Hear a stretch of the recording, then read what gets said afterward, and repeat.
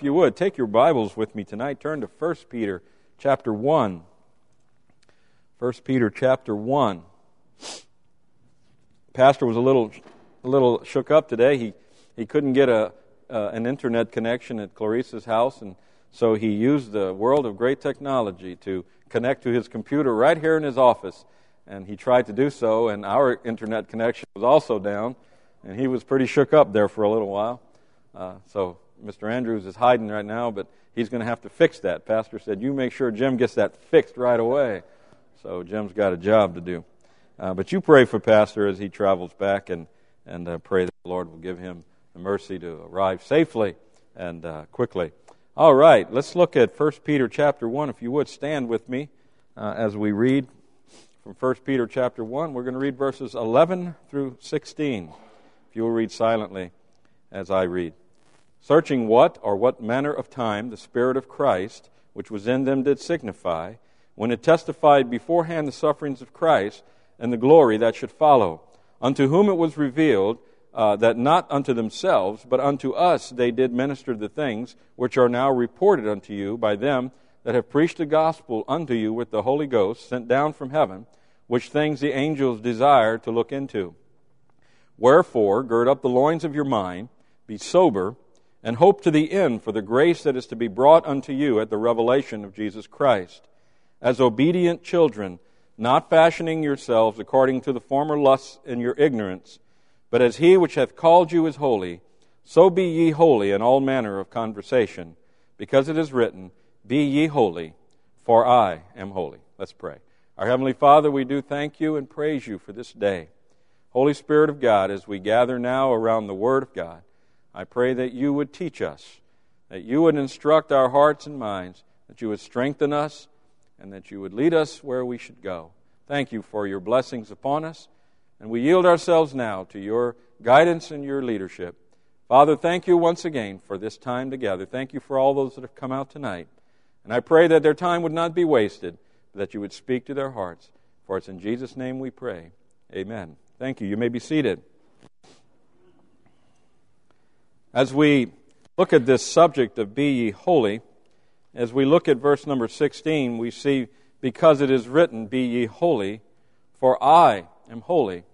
And here we are given a command, we're given a directive by God to be holy. Now the definition of holy is perfectly pure, immaculate, and complete in moral character. Now if the command given us in 1 Peter chapter 1 and verse 16 is to be perfectly pure, immaculate, and complete in moral character, we are in trouble tonight. We're all in very big trouble. We do not need to be theologians tonight to know that the command given us by Peter cannot be translated to mean that we are to be perfectly pure, immaculate, and complete in moral character. For we know that that is not possible for man. In Genesis chapter 6 and verse 5, we see the scripture, and God saw that the wickedness of man was great in the earth, and that every imagination of the thoughts of his heart was only evil continually. And here we see the condition of the heart of man. You and I tonight, as we sit here, we are depraved. We are sinful men and women. Of course, one might argue, yes, that was me, but that was before I got saved. But now I am a new creature. Now I'm a new person. Therefore, I'm not that old man with the old sinful heart and the old wicked nature. Well, what about Paul's address to this issue? In Romans chapter 7 and verse 18, Paul states, For I know that in me, that is, in my flesh, dwelleth no good thing. For to will is present with me, but how to perform that which is good, I find not. And here Paul says, there is nothing good in me.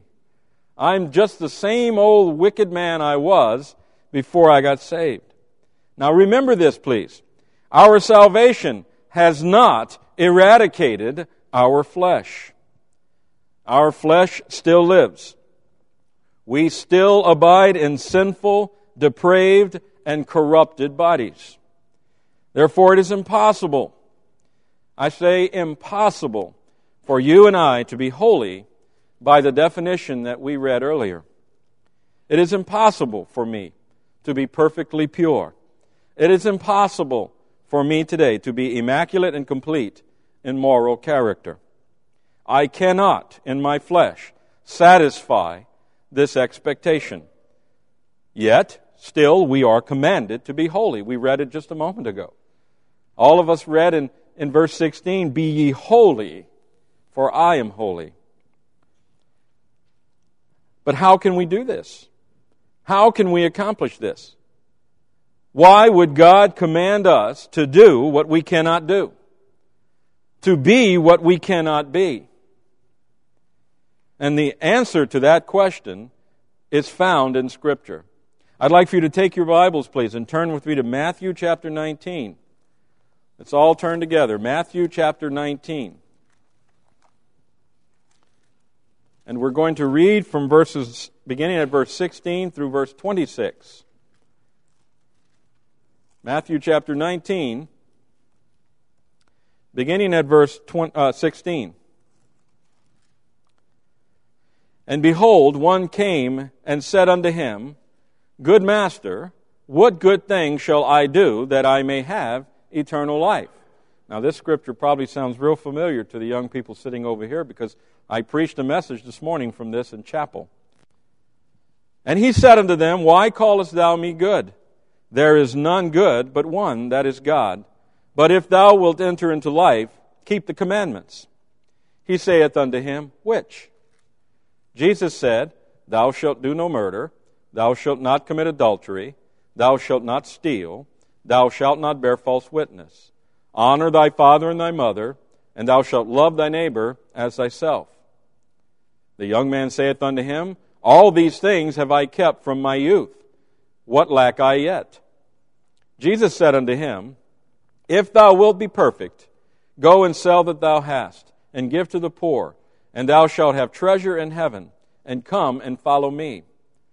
But when the young man heard that saying, he went away sorrowful, for he had great possessions. Then said Jesus unto his disciples, Verily I say unto you, that a rich man shall hardly enter into the kingdom of heaven. And again I say unto you, it is easier for a camel to go through the eye of a needle than for a rich man to enter into the kingdom of God. When his disciples heard it, they were exceedingly amazed, saying, Who then can be saved? But Jesus beheld them and said unto them, With men this is impossible, but with God all things are possible. Here we see a young man who is doing his best to be holy. He is, in his mind, perfectly following the law, which he believes will make him perfect in the sight of God. But I ask you tonight, is this correct? Are his assumptions correct? Is he made perfect in the sight of God by attempting to keep the law, to follow the law? I fear that far too many of our Baptist brethren today, our Christian brethren, are walking down a dead-end road. So many, just like this young man, are trying to please the Lord. But they're trying to please the Lord by their works, by their attempts to make themselves holy, and doing so by their doing and not doing of things. Far too many people believe that by not doing things, they're more holy than others. Dressing a certain way, listening to certain music, ritualistically performing certain duties, and all the while in their hearts, they are as dead men before God. In Matthew chapter 23, in the 27th and 28th verse, Jesus is quoted as saying, Woe unto you, scribes and Pharisees, hypocrites! For ye are like whited sepulchres, which indeed appear beautiful outward, but are within full of dead men's bones, and of all uncleanness. Even so ye also outwardly appear righteous unto men, but within ye are full of hypocrisy and iniquity. And such is the case of so many good people today. I'm not trying to hammer on people. I'm not trying to say there's a bunch of bad people out there. I'm simply saying there's a lot of people that misunderstand God's directive in 1 Peter 1:16, and they're going about trying to make themselves morally pure and perfect by their doing and not doing of things. We are no more holy because of the clothes we're wearing. We're no more holy because of the music we listen to, we train ourselves to listen to. These are important things now, by the way. Don't get me wrong. I believe that as God's children, we should dress right, listen to the right music, go to the right places, associate with the right people, do the right thing. I believe all of that. But can I tell you something? If you're doing that to please the Lord, you've missed the point. Because that doesn't please the Lord. All of our works, the Bible tells us, are as filthy rags unto God. There is nothing we can do that pleases the Lord. Yet again, we are commanded to be holy. So how are we going to accomplish this? How are we, which are sinful, going to be able to live holy? Are you ready for this? I'm going to give you the answer. We can't. That's the answer. Can't do it. Because if you spend 20 years doing all the right things and wake up one day and mess up, you failed. Because the definition of holy is pure and complete. And we can't be that. As much as we may want to be, we cannot be. We can't. So what happens? Well, I got news for you. You ready for this one? You're already holy. All of you sitting here today. You're holy. You were made holy by the work of Jesus Christ on the cross. You were made holy as the elect of God. Holiness, in the sight of God, you and I being holy, is a byproduct of regeneration. A byproduct of the rebirth. In 2 Corinthians chapter 5, some verses we are very familiar with. We read, "Therefore, if any man be in Christ, he is a new creature. Old things are passed away. Behold, all things are become new. And all things are of God, who hath reconciled us to himself by Jesus Christ, and has given us the ministry of reconciliation. To wit, that God was in Christ, reconciling the world unto himself, not imputing their trespasses unto them, and hath committed unto us the word of reconciliation. Now then we are ambassadors for Christ, as though God did beseech you by us. We pray you in Christ's stead, be ye reconciled to God, for he hath made him to be sin for us, who knew no sin, that we might be made the righteousness of God in him." You are holy today. We are made holy, perfect, in God's sight upon salvation. So then, if we are holy by the work of Christ, and there's no argument in that, by the way, if we are made holy by the work of Christ on the cross, then what is Peter talking about when he tells us to be holy? Now, the word used in this scripture for holy is the Greek word hagios. This word has 3 separate implications in its definition. It is these that Peter is admonishing us to fulfill. When he tells us, "Be ye holy," he's using the Greek word hagios, which has 3 implications. What are they? Let me share these with you as we attempt to close this message in 20 minutes. You believe that? Number 1, to be holy is to be clean. To be holy is to be clean. In Psalm 24, we read verses 3 through 5. "Who shall ascend into the hill of the Lord? Or who shall stand in his holy place? He that hath clean hands and a pure heart, who hath not lifted up his soul unto vanity, nor sworn deceitfully, he shall receive the blessing from the Lord, and righteousness from the God of his salvation. One of the implications of the word hagios, which is the word pure used here in 1 Peter, is to be clean. And we see in verse 4 of the scripture we just read, the phrase clean hands. Now this is not to be misinterpreted to imply sinlessness. Rather, it is the result of the second phrase in the list, a pure heart. Upon salvation, you and I were made holy in the sight of God because we are enabled to make ourselves holy. And we have been given by the Lord a pure heart as Christians. And it is that pure heart that we may call a conscience that convicts us and pricks us in our heart when we've done wrong and causes us to come before the Lord and seek cleansing from the Lord. In Matthew chapter 15, verses 17 through 20, we read, Do not ye yet understand that whatsoever entereth in at the mouth goeth into the belly, and is cast out into the draught? But those things which proceed out of the mouth come forth from the heart, and they defile the man. For out of the heart proceed evil thoughts, murders, adulteries, fornications, thefts, false witness, blasphemies. These are the things which defile a man. But to eat with unwashen hands defileth not a man. Now, particularly in this verse, the Lord is talking about, He's answering the Pharisees for accusing His disciples of not washing their hands before they eat. And the Lord is telling these wicked Pharisees, listen, it's not what you put in that defiles you, it's what's coming out that's defiling you. And folks, it's not the clothes we're wearing, it's not the music we're listening to.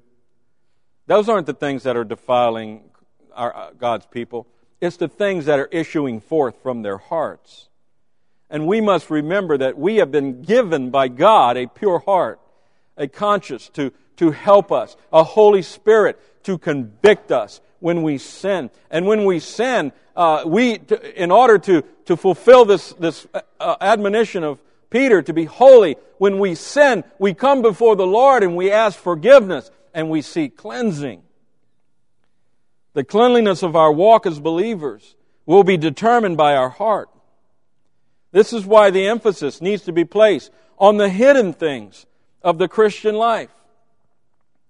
Listen, young people, if you get what's in here right, what's out here will be right. You know what? You can try to dress any kind of way you want to dress, but if inside, if you're not right in here, it doesn't matter what you look like out here. Because God isn't looking out here. He's looking in here. And if we get the inside right, the outside is going to be right by default. Amen? So the emphasis shouldn't be placed on the external. It should be placed on the internal. And we need to understand that the internal is the Holy Spirit.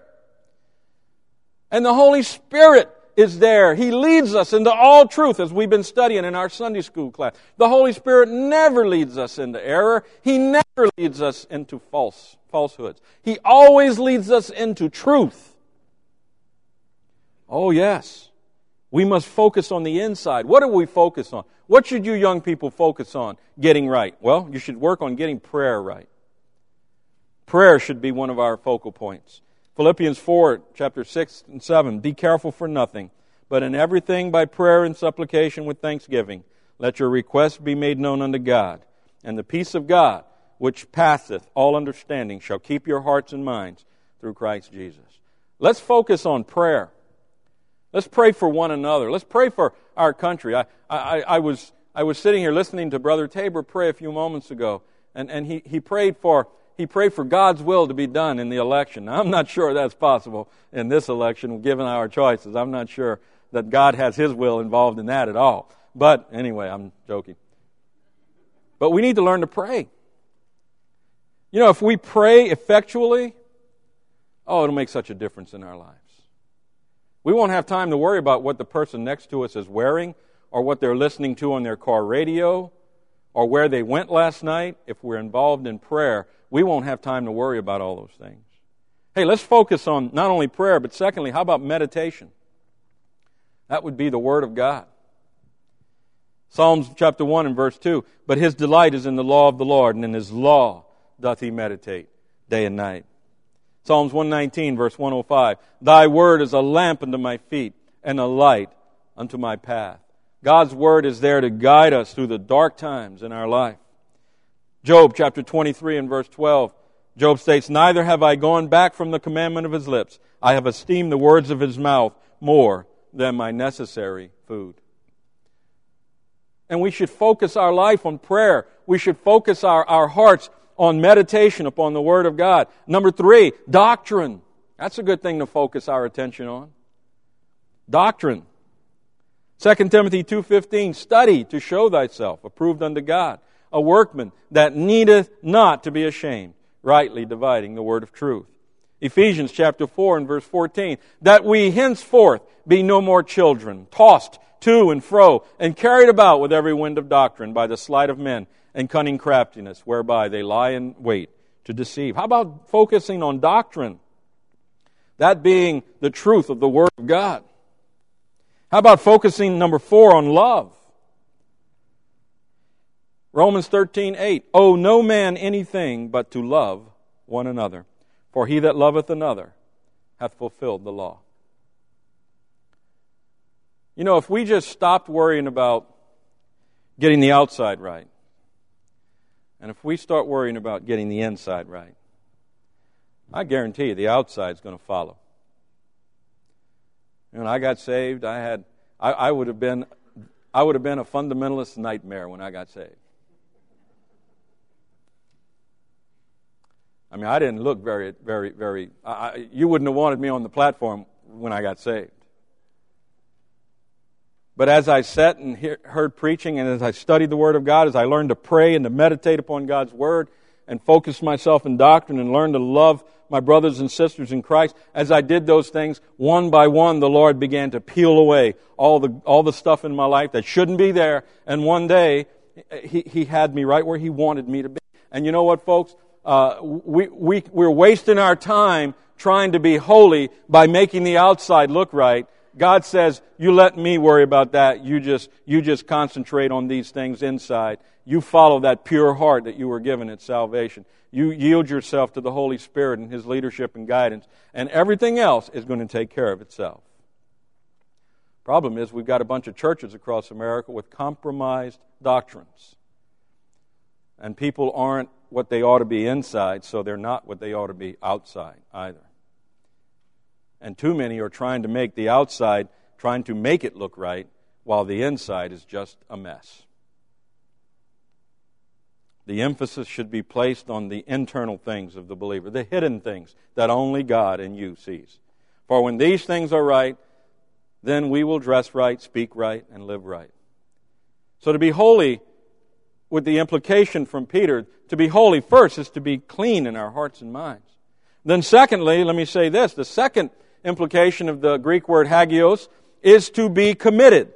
So to be holy is to be committed. In Hebrews chapter 11, verses 24 through 26, we read, by faith Moses, when he was come to years, refused to be called the son of Pharaoh's daughter, choosing rather to suffer affliction with the people of God than to enjoy the pleasures of sin for a season, esteeming the reproach of Christ greater riches than the treasures in Egypt, for he had respect unto the recompense of the reward. Now, to be committed means to give in trust, or to put into the hands or power of another. But the problem here, I believe, is that most people have the wrong opinion of what a commitment is. Let me give you a couple of things it's not. Commitment is not dedication. Dedication is the act of binding yourself to a course of action. That's not commitment. Also, commitment is not abnegation. What is abnegation? Abnegation is the renunciation of your own interests in favor of the interests of others. And most people are running around this country thinking that they're committed because they're tying themselves down to something, or they're denying themselves what they want to do for something else. But what is commitment? Well, commitment is surrender. It is to relinquish the control over our life and place it in the hands of our Lord and Savior. That is what commitment to God is. Commitment is not giving up some other activity on Sunday in lieu of going to church. That's not commitment. Commitment is not tithing because you know that God will bless you for doing so. That is not commitment. Commitment is not praying because that is what you are expected to do. Commitment is not fulfilling some duty or obligation. Commitment is acknowledging God's sovereign right to all that I am and all that I do. It is being where I need to be and doing what I need to do because God has given me the desire to do so. It is He that has put the love for church in my heart. I didn't love church. I couldn't stand church. You couldn't pay me to go to church.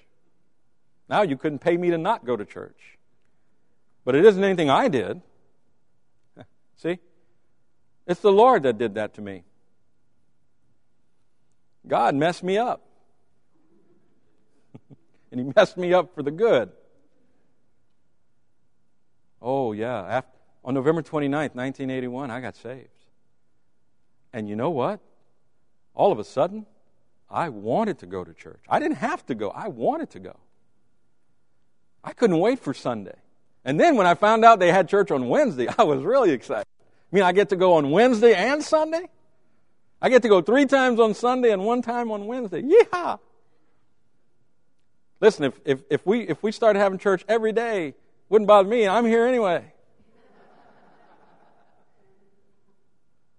See, commitment isn't, I got to go. We have to go to church, kids. We're committed. We have to go to church. We'll go to the races after church. Right after church is over, we'll jump in the car and we'll run over to the races. But we're committed, so we're going to go to church. No, I don't care what's happening on Sunday. I don't care what's happening anywhere on the face of the earth on Sunday. I'll never go to a football game on Sunday. You can give me free tickets to the Super Bowl, I'll give them away. Because you know where I want to be every Sunday? Right here. I want to be right here every Sunday. Commitment isn't doing what we have to do, it's doing what we get to do.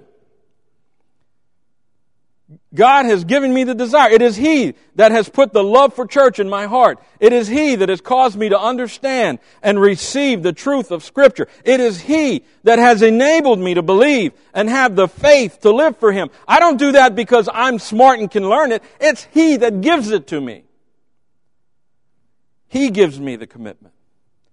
In Proverbs chapter 3, verses 5 and 6, trust in the Lord with all thine heart, and lean not unto thine own understanding. In all thy ways acknowledge Him, and He shall direct thy paths. You see, I'm already holy. I don't have to do anything to be holy because I'm already holy in God's sight. And I will be holy until the day of redemption in His sight, because that's His work, not mine. But I'm commanded to be hagios. I'm commanded to be clean. I'm commanded to be committed. I'm not in church tonight because I have to be. I'm in church tonight because I want to be. And I want to be here because God has given me the desire to be here. God has changed my vile mind and given me the mind of Christ. In 1 Corinthians 2:16, Paul reminds us, for who hath known the mind of the Lord that He may instruct him? But we have the mind of Christ. And it is this mind that enables me to do the things I ought to do. Not my own conscious will, but the overwhelming power of Christ that constrains me to live for Him. In Philippians chapter 2 and verse 13, Paul writes, for it is God which worketh in you, both to will and to do of His good pleasure. To be holy is to be committed. To surrender all that we are and all that we want to be, to give the control of our life to Christ, obeying His every command, submitting to His will for us, living our life not for ourselves, but for His glory.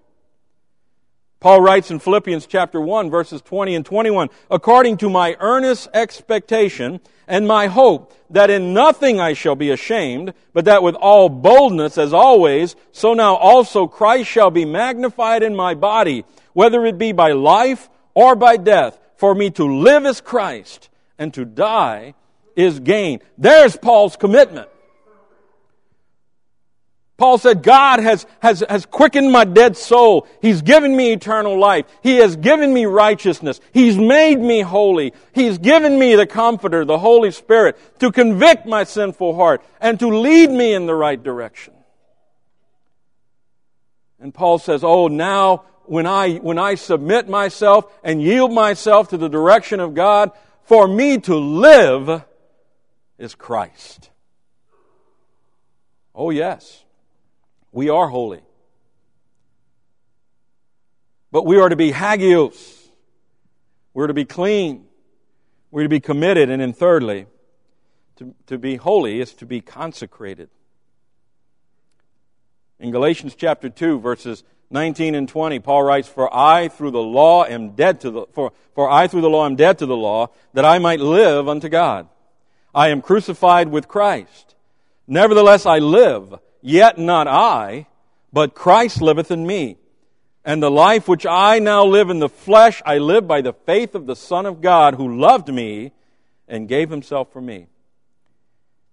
Herein again lies an error of so many believers.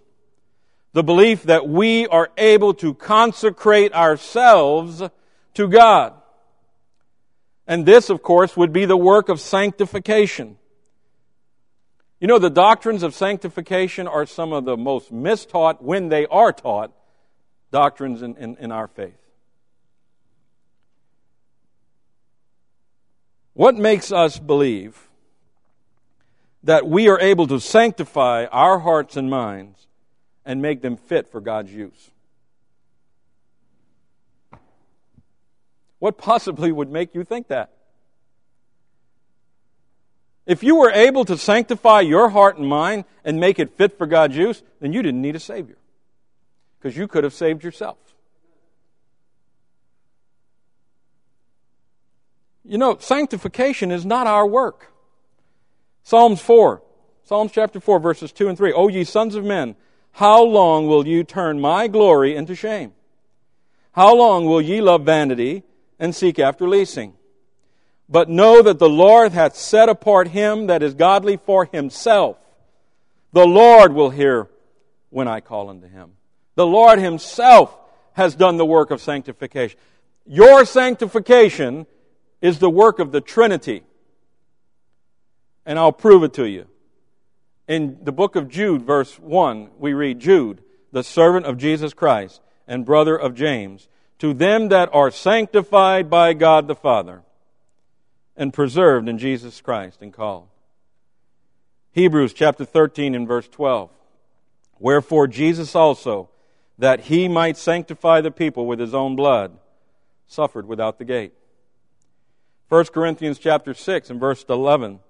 And such were some of you, but ye are washed, but ye are sanctified, but ye are justified in the name of the Lord Jesus, and by the Spirit of our God. These three verses show us, without denial, that the work of sanctifying believers is the work of God the Father, God the Son, and God the Holy Spirit.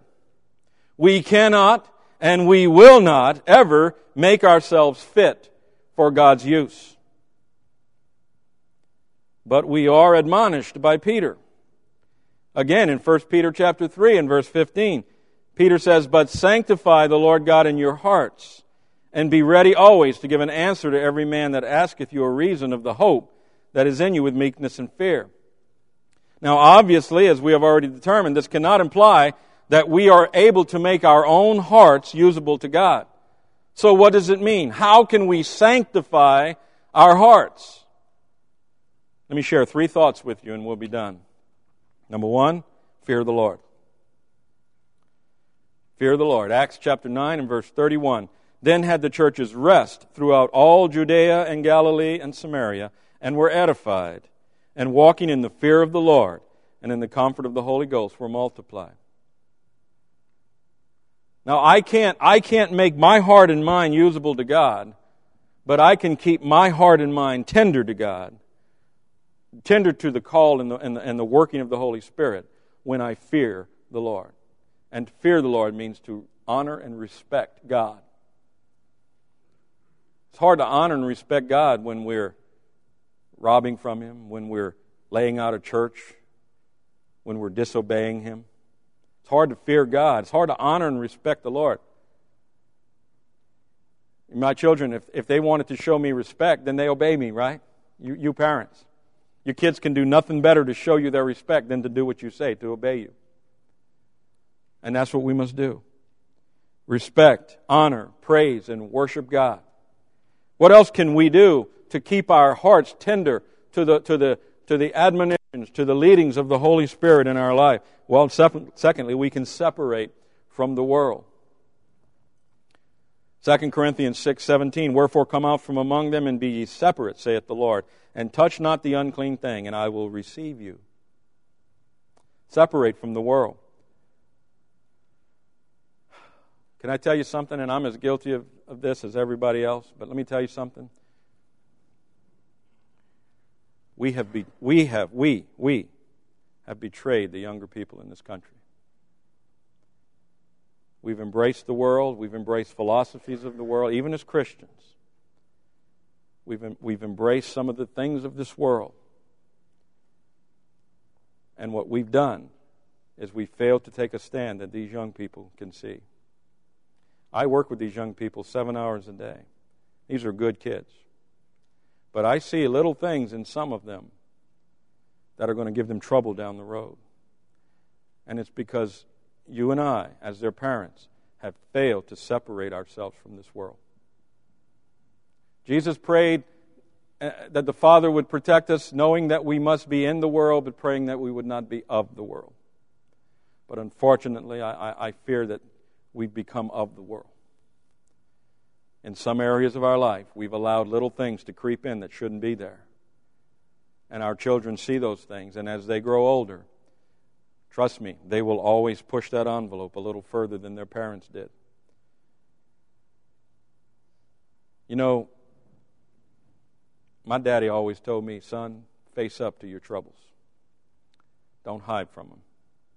And you and I, as Christians in America today, we, the adults, have to face the fact that we have not been faithful to God as we should be, no matter how much we want to think we have been. Because had we been faithful to God in America, we wouldn't be trying to decide between Obama and McCain in November. The number 1 and the number 3 liberals in the country. We have failed. And until we fess up and face up, we're going to just see generation after generation after generation fall short. We must separate from the world. James chapter 4 and verse 4, James writes, ye adulterers and adulteresses, know ye not that the friendship of the world is enmity with God? Whosoever therefore will be a friend of the world is the enemy of God. Folks, I don't know about you, but I don't want to be in the camp of God's enemies. I don't want to even be considered an enemy of God. So if we want to make our hearts tender to the Lord, we must fear the Lord. We must separate from the world. And then lastly, we must serve Him in truth. 1 Samuel 12:24, only fear the Lord and serve Him in truth with all your heart, for consider how great things He hath done for you. This, simply put, is to serve God without any ulterior motive. Not for gain, not for recognition, not even for self-gratification. Simply serving God because we are His servants. Serving God because He is worthy. Serving God and expecting nothing in return. Serving God with the intent to bring glory to His name. Be ye holy as He is holy. This does not imply that we're to strive for perfection. We're already holy. In the eyes of God, we were made holy upon salvation.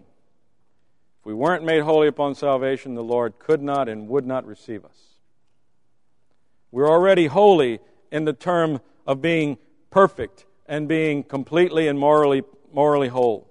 We're holy already. That was the work of Jesus on the cross. You are an holy nation, a holy people.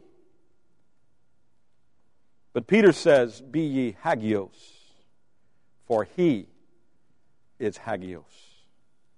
Be ye clean. Be ye committed. As God is committed to you and I, let us be committed to Him. Be ye consecrated. Live clean lives, concentrating on the hidden man. Live committed lives, surrendering our will to Him. And live consecrated lives, dedicated to honor, serve, and glorify the Lord. Let's pray. Our Heavenly Father, I know, Lord, I didn't do this message the justice it needs. Father, we love you so much. And I'm overwhelmed, Lord, when I stop to think about the fact that you have made me holy in your sight. And now, Lord, I pray that you would give me the strength to do that which Peter has, by your inspiration, has commanded us to do, that we would be hagios, that we would be clean, committed, consecrated in our lives unto you. Oh, Lord, give us strength. Help our weaknesses. Holy Spirit of God, lead us. Show us plainly the path that God has laid before us. Strengthen our church as a family of believers. Help us to love one another, to serve together in this place. Help us to do those things that glorify your name and honor you. For you are worthy of all honor and all praise and all worship. Thank you for this time we had together tonight. I pray you'd bless the remaining time we have and the fellowship we will share. And I pray that all that we do in this place would exalt the name of Christ and glorify you in all things. And we'll thank you and we'll praise you for these things as we tarry till you come again. And we pray this in Jesus' name. Amen.